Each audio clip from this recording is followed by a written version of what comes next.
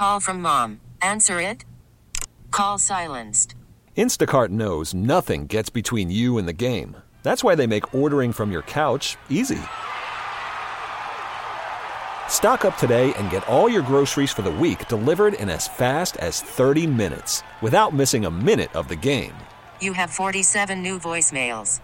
Download the app to get free delivery on your first 3 orders while supplies last. Minimum $10 per order. Additional terms apply.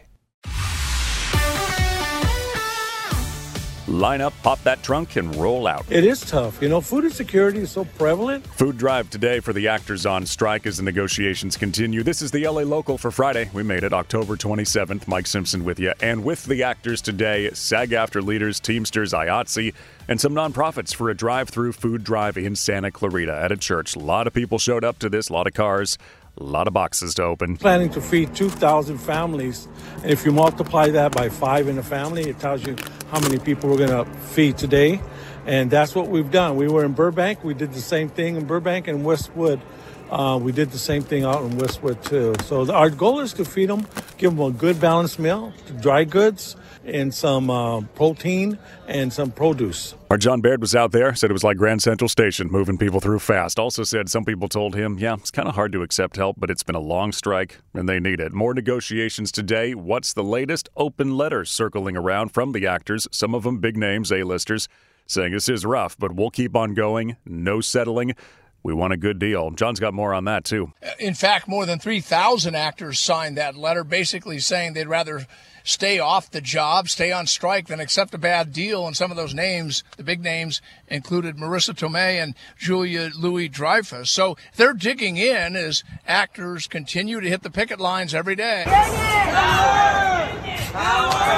SAG-AFTRA and the big studios had a 5-hour negotiating session yesterday, and the Guild presented the studios with a counter-proposal. Now, earlier, the studios had made an offer which included bigger bonuses based on the success of streaming shows and a 7% increase in minimums. SAG-AFTRA, meantime, reduced its request, 11% pay increase to 9%. And the studios have been warning this, and now it's starting to happen. Summer box office getting affected. Disney announcing they're delaying the release of Snow White. They're doing the live-action version from March 22nd of 24 into March of 25.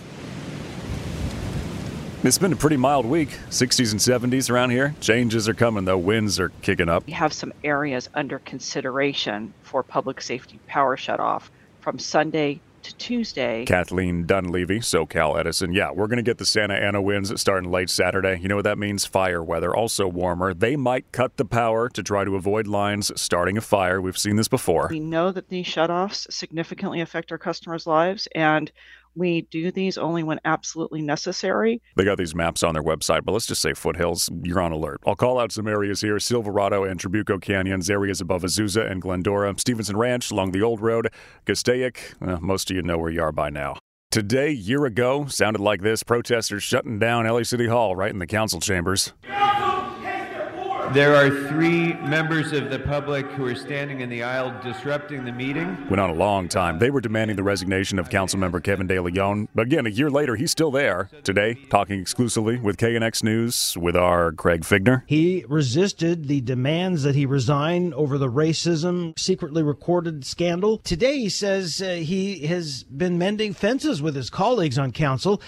Worth noting, as you listen to this, Councilmember Marquise Harris Dawson, his desk is next to De Leon's. He still will not sit next to him when De Leon is in chamber. Well, God knows it hasn't been easy, but engaging with my colleagues, doing what I know best, which is to engage with my constituents, deal with their everyday concerns, is one way I've been working hard to restore and gain the trust of my colleagues here at council. I know it hasn't been easy on them either, and I'm keenly aware of that. Last year, there were a lot of folks who were threatening us, a lot of death threats, people who would spat on us, spat on me.